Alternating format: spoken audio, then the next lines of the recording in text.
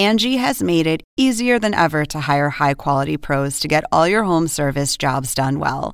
Just bring them your project online or with the Angie app, answer a few questions, and Angie will connect you with local pros who match your specific needs. Or book a service instantly at an upfront price. So join the millions of homeowners who use Angie to care for their homes and get your next home service job done well. Download the free Angie mobile app today or visit Angie.com. That's ANGI.com.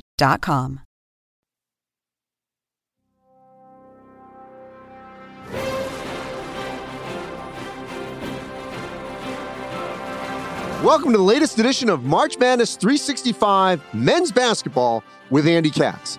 It's our new name, and we're proud of it. March Madness is now being used for both men and women's college basketball. Long time coming. Should have always been the case. For whatever reasons, no need to go into it. It wasn't. We're moving forward. Both are using March Madness. We got a good show. Bruce Pearl, head coach of Auburn, joining me on the show after the Auburn Tigers. I had them number 1 in my Power 36, but they're number 2 in the latest AP rankings. Kelvin Sampson from Houston, Final Four. So you got really back-to-back Final Four coaches because Auburn was in the Final Four of 2019. No 2020, of course. 21. Kelvin Sampson was in there with Houston. So, Houston, Trevon Mark, Marcus Sasser, both hurt.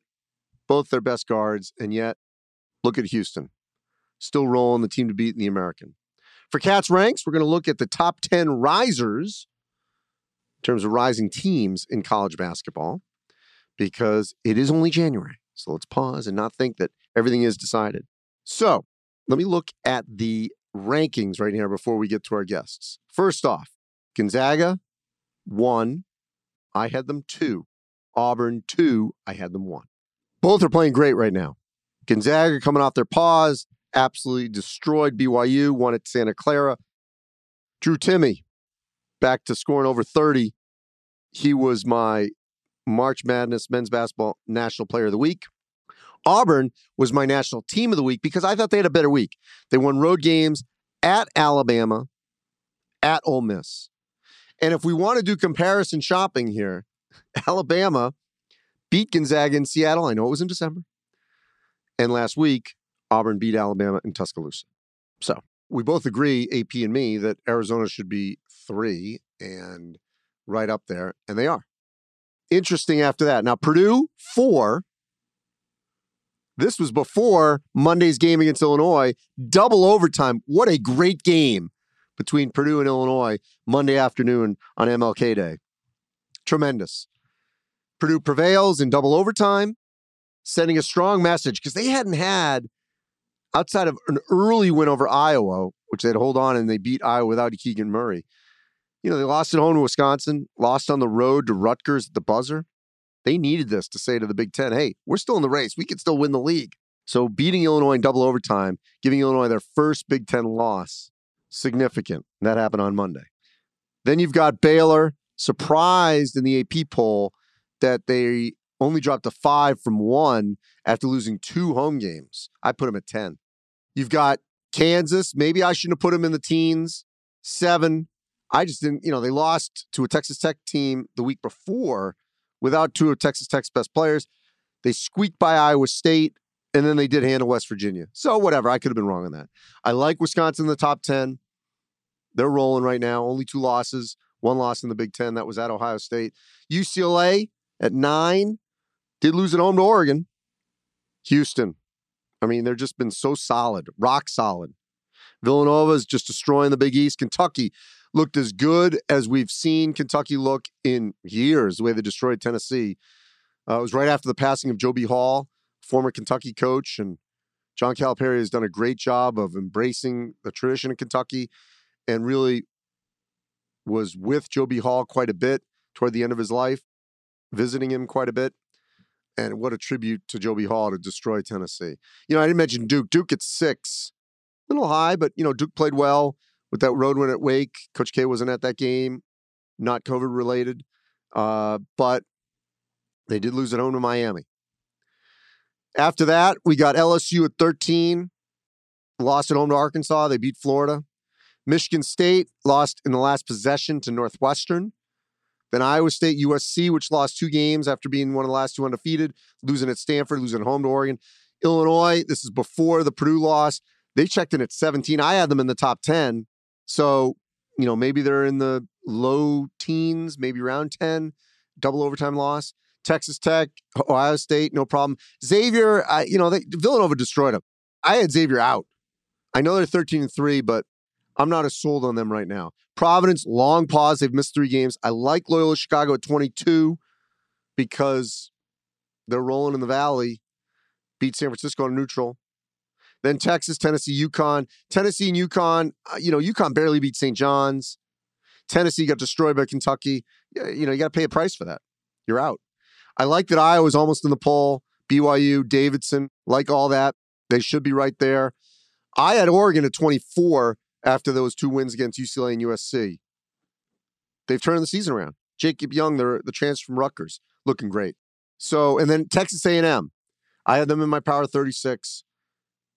4-0 under Buzz Williams. No problem having them receive votes. They could go even a little higher. So, look, we're in the throes of it right now. The biggest thing is this.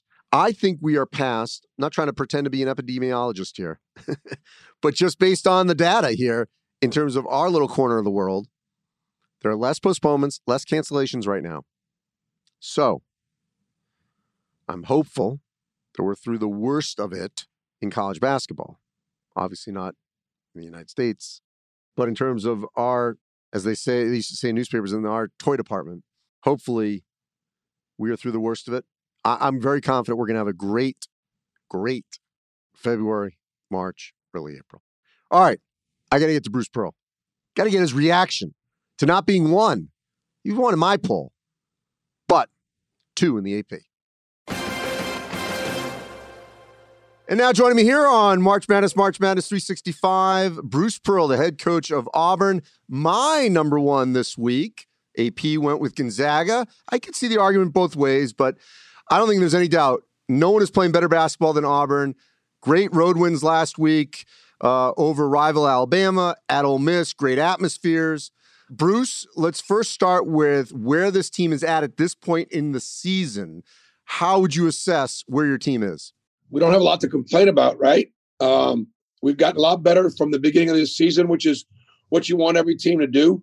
A lot of new pieces, but the guys became great friends, competed to establish roles, and then, just have worked hard to try to buy into the game plan and buy into what they do best. And, right now we're playing pretty well. But like you said, it's early and there's a lot of basketball left.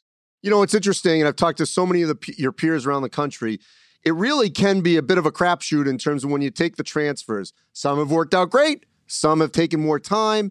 It just feels like, and even with high-profile freshmen, your pieces fit and they're working out, which obviously you would have liked that to happen, but you couldn't project it. What did you see when you put this together, especially with the combination of Jabari Smith and Walker Kessler, which has worked out very well?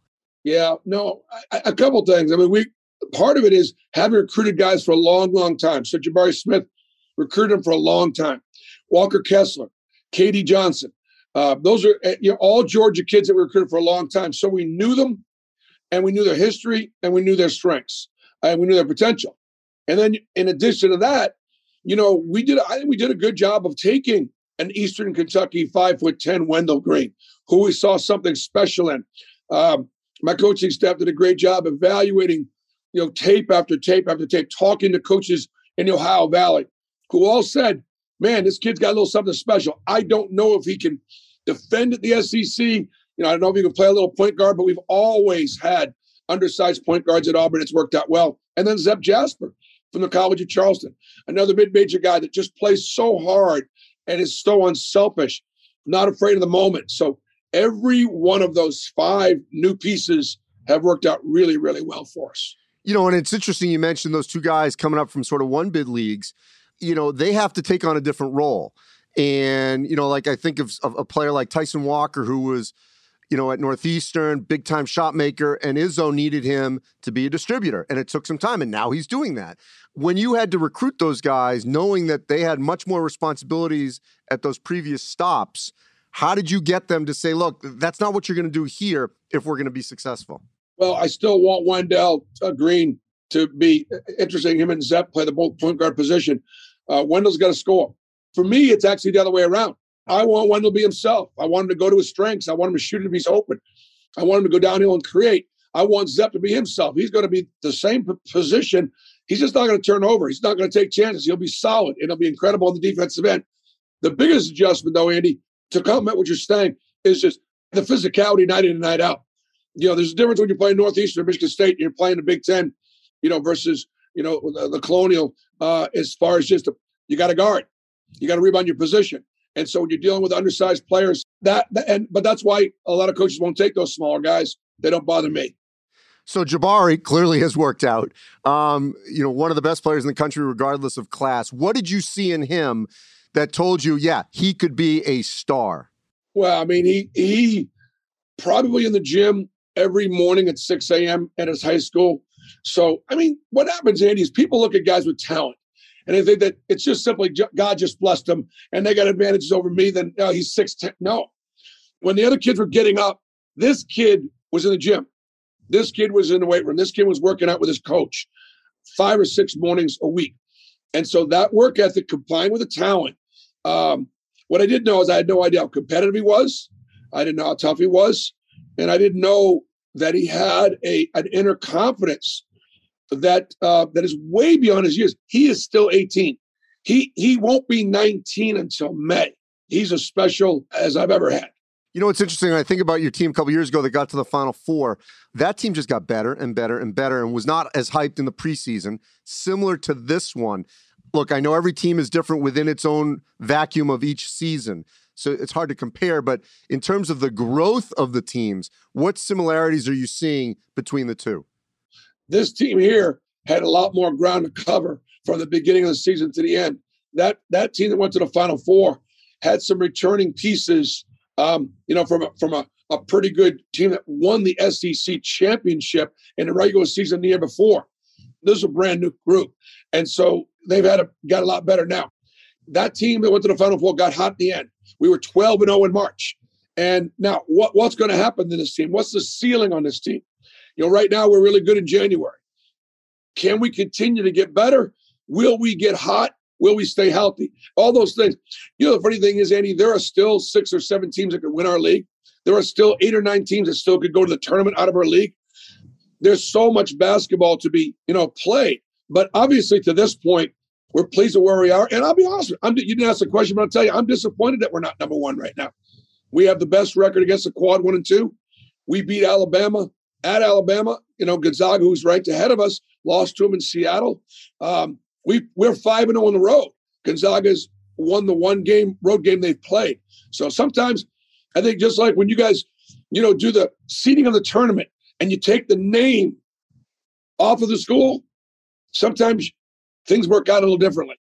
Well, look, I was going to ask you that, so I'm glad you answered that. To that point, what I loved about last week, and that to me is what told me, without question to me, Auburn should be one, is the beauty of the SEC this season, and it usually is like this, but it feels bigger right now because of last year with no fans.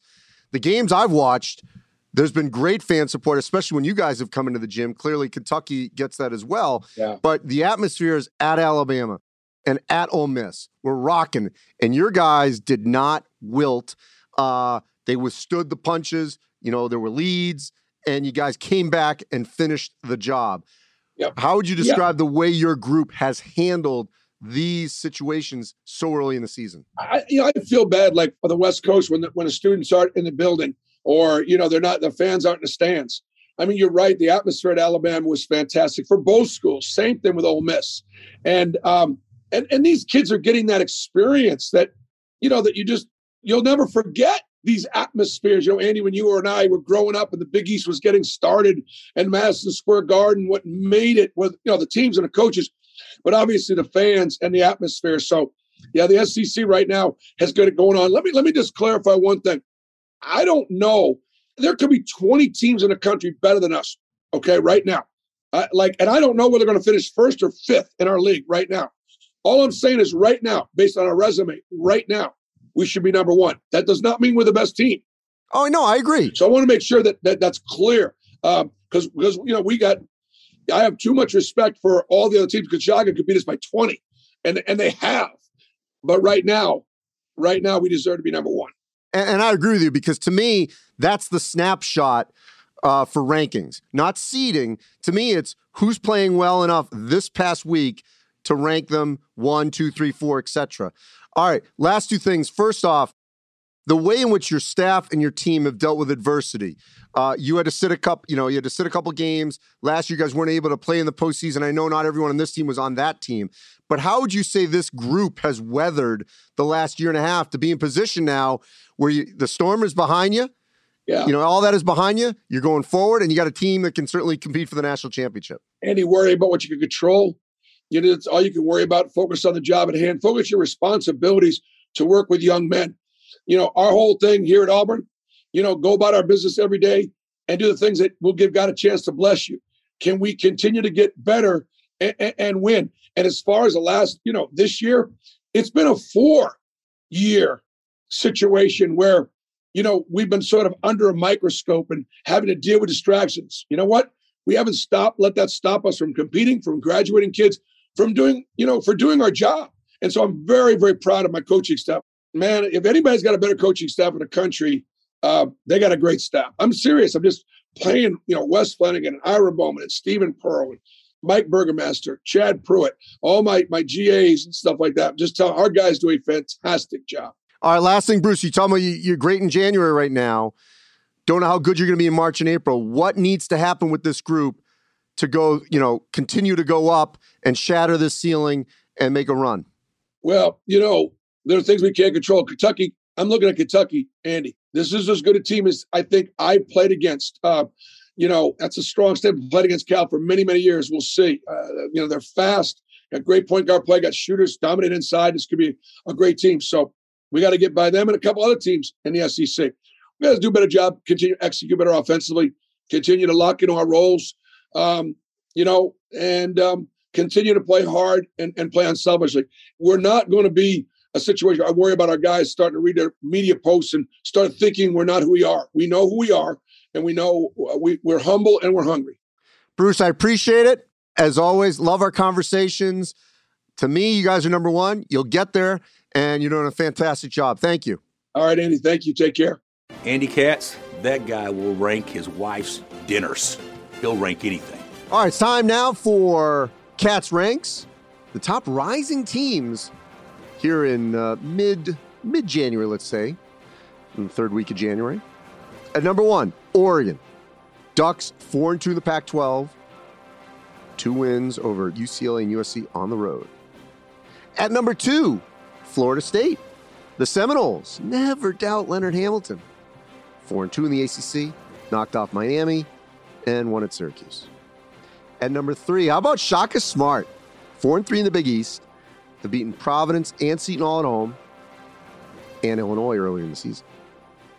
At 4, Rutgers. Geo Baker's healthy. They're 4-2 in the Big Ten. Michigan, Purdue, home wins, and they finally got that road win they desperately needed. I don't care where it was. At Maryland. They got it. 5, Texas A&M.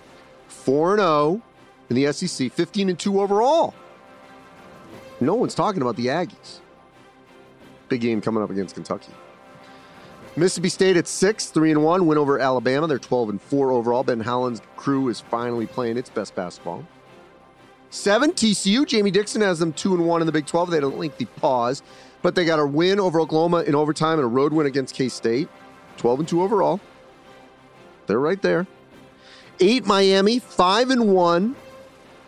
Have the road win against Duke. Just lost to Florida State. They did not have a good non-conference, so they've got to maintain a healthy ACC record. 9, St. Bonaventure. We say, wait a minute, how can they be a riser? They were the preseason favorite. Well, they went sideways in December. But they're 2-0 in the A-10 after their pause. 10-3 overall. I think they're going to be fine. They're going to be right there behind Davidson. Maybe they'll pass Davidson. Davidson right now is the favorite. And at 10, Wyoming. We all are naturally talking about San Diego State, Colorado State. Do not dismiss Wyoming in the Mountain West. Long pause, missed 4 games. beat Utah State to come back, 1-0 in the Mountain West, 12-2 overall. So, this moment in time, those are my top 10 rising programs in men's college basketball.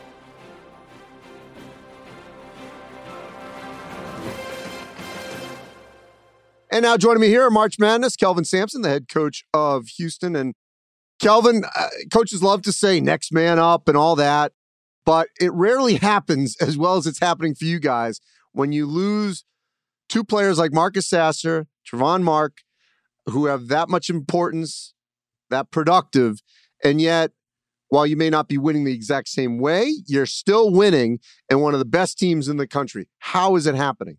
Well, we have a good front line. Josh Carlton coming over from UConn is giving us something we haven't had. And, after last year's Final Four run, and I think your question you asked, okay, how do we get better? How can we go from this level to the next level? And one of the things that I kept banging in my head was being able to score inside and out. We've always had good perimeter players, Damian Dotson, Rob Gray, Quentin Grimes, Jerome Robinson, Corey Davis. But we've never had a really good inside guy that could score. They could do other things, but not go-to guys. And we felt like we'd seen Josh enough playing against him that, he's got a chance. So he became kind of our project. And even though Marcus was off to a sensational start, Tremont was in between his injury, was playing really good. But when those two guys went down, we had no choice. We just didn't have anywhere to go for, play through somebody. Kyler is a good player. Fabian White's a good player, but neither one are dynamic in the sense that they're going to carry you. Whereas if you add Josh to Kyler, Josh to Fabian, will that be enough? Maybe not, but at least it gave us somewhere to start. And so we're just trying to get to the last 5 minutes of the game. Disappoints me the most is for those kids, obviously, but also for the team in that we can't practice. We lost Jamal Shedd right after the tip the other night against Tulsa. So that's your three starting guards out. And where it really has a boomerang effect is, when you have a new group, you need to practice. I need to see them and be able to help them. And they need to get confidence with each other. And with the injuries, first of all, I'm scared to death to go 5-on-5, and we just don't have the bodies to do it, especially with the guards. So I know that it's still a long season, but you are off to a great start in the American. And there was early in the season, obviously, there was a natural buzz about Memphis. Obviously, Tyson Etienne was coming back to Wichita. And at the end of the day, it's still Houston. Houston needs to be taken down. What's it been like for this group, especially the returnees, or even someone like Josh Carlton, who had to play against Houston when UConn was in the American, that knows that, that's who we are. You got to beat us, if you want to win this league. Yeah. How have your players taken on that responsibility? I don't know where I saw this. I'm certainly not smart enough to come up with it, but I read somewhere where culture never graduates. And I think that applies here because I think our kids embrace it. It's almost like a badge of honor to go through this program, especially for the guys that have moved on. They hold the other guys accountable. Galen Robinson, when he's in town, comes to practice. Damian Dotson, Quentin Grimes, Jerome, Corey Davis, Armani's. I saw him in the gym the other day, and when they come, I always ask them to speak to the team. I said, speak to each class. You're speaking to freshmen, sophomores, juniors, seniors. The seniors can relate to you, but the freshmen cannot. And I just think having that extra layer of former players that stay connected, to me, that's what really separates good programs from great programs, is the former players staying connected, taking pride in it. Scott Drew told me an unbelievable story about Davion Mitchell asking for film on the way L.J. Cryer was working out in the summer.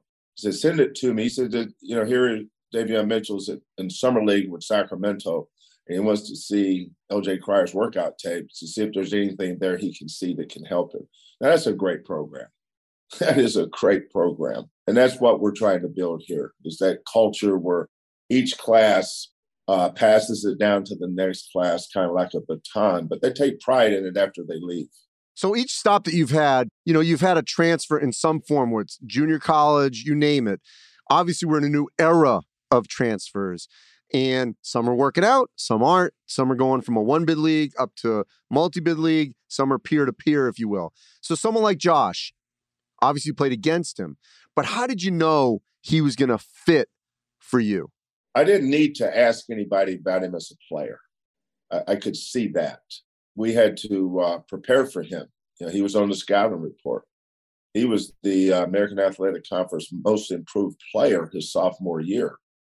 And then Kelvin left and Danny came in, and I saw Danny starting 5-man the other night. I could see why Josh didn't play last year, because that kid, you could tell that kid's going to be special. But I thought Josh could be special for us if you play through him. He can't be, when Josh is on the floor, he can't be your third or fourth option. If he is, then why have him on the floor?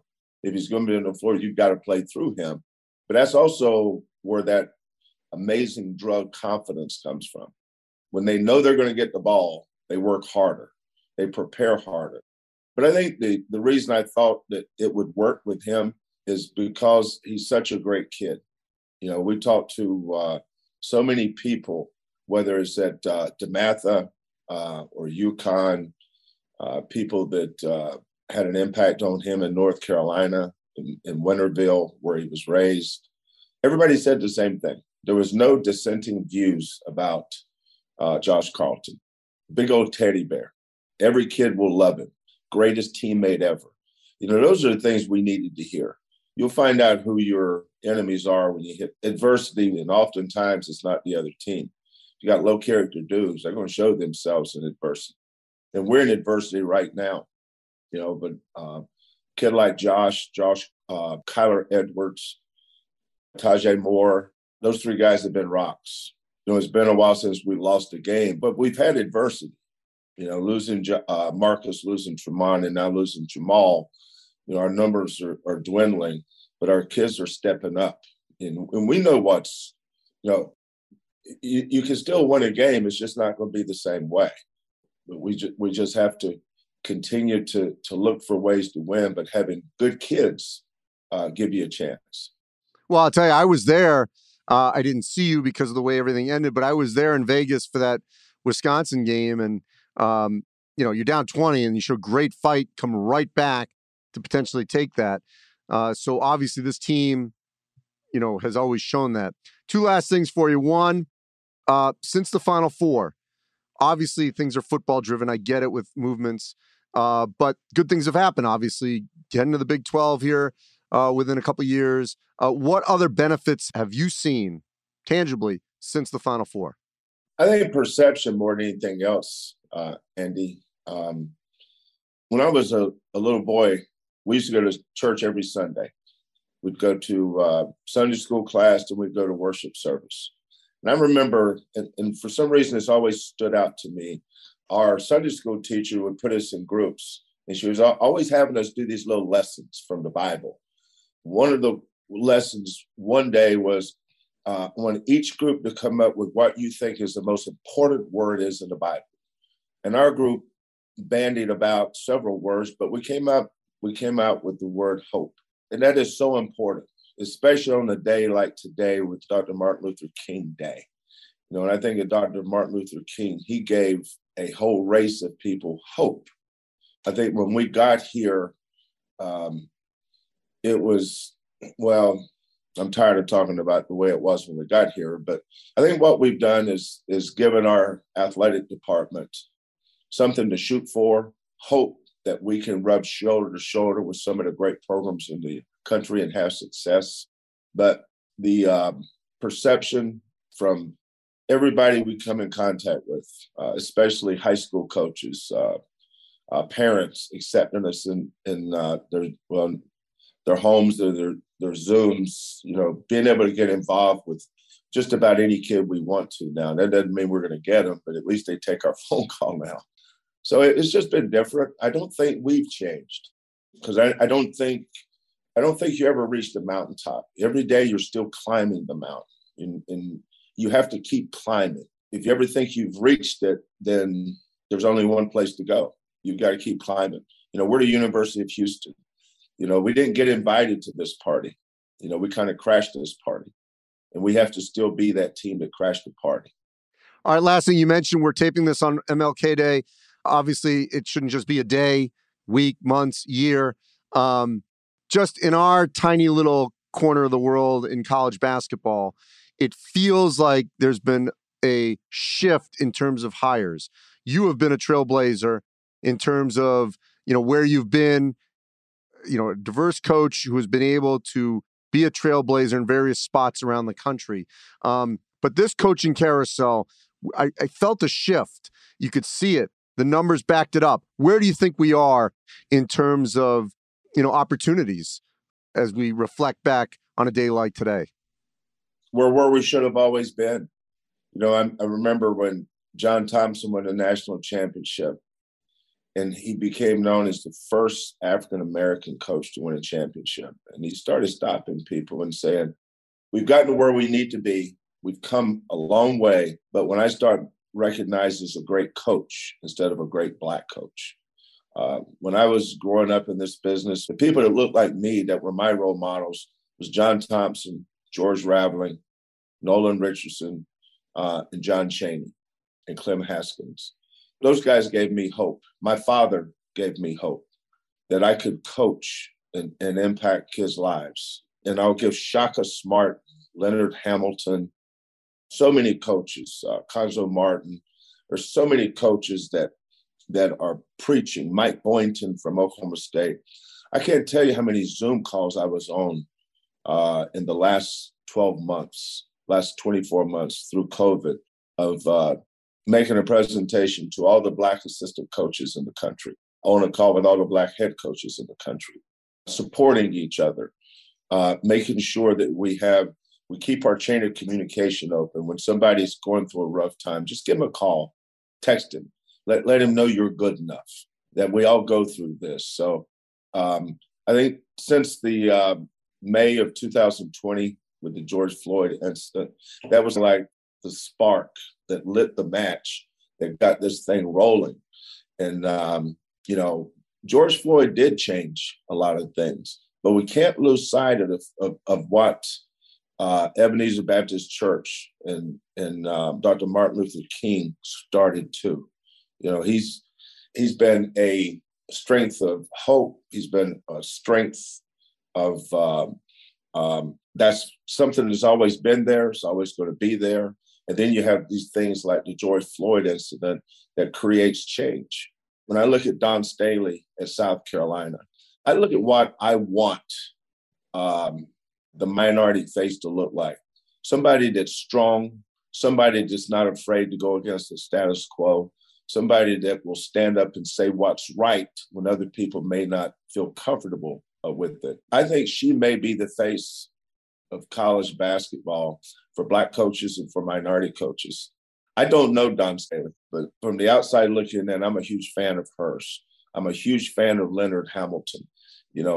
People don't realize how long Leonard's been in this business. And for him to last this long as an assistant with Joe B. Hall, all the way through building one of the great programs in the country at Florida State, and being a Black man doing it in this country, I think is significant. A lot of people won't run away from certain topics, but I think there's certain topics that need to be addressed just because of the change that's happening. You look at all the Black coaches in the NBA, look at the Black coaches in college basketball. It shouldn't have taken an incident like George Floyd to create this change. And they're going to be successful because they've always been successful. Now we're getting opportunities, and you're going to see this become a permanent happening now versus a change. I agree with you. I hope you're 100% right, and you have been a great change maker, certainly for the game and for those that you've affected wherever you've been. Kelvin, I appreciate you. Thank you. Thank you, Andy. Appreciate you having me on with you. And that'll wrap up this edition of March Madness 365 Men's Basketball with Andy Katz. You can go to our new Twitter handle at March Madness MBB for all our social media content. And as always, big thank you to Abby Stoltz, our lead producer, team at Turner Sports, Warner Media, Bleacher Report, and of course, everyone at NCAA.com that repurposes this podcast, gets it out to you in various forms. All right. Stay healthy, everyone. Be positive. Test negative. Things are getting better. I can feel it. Hopeful. We'll talk again soon. Thank you.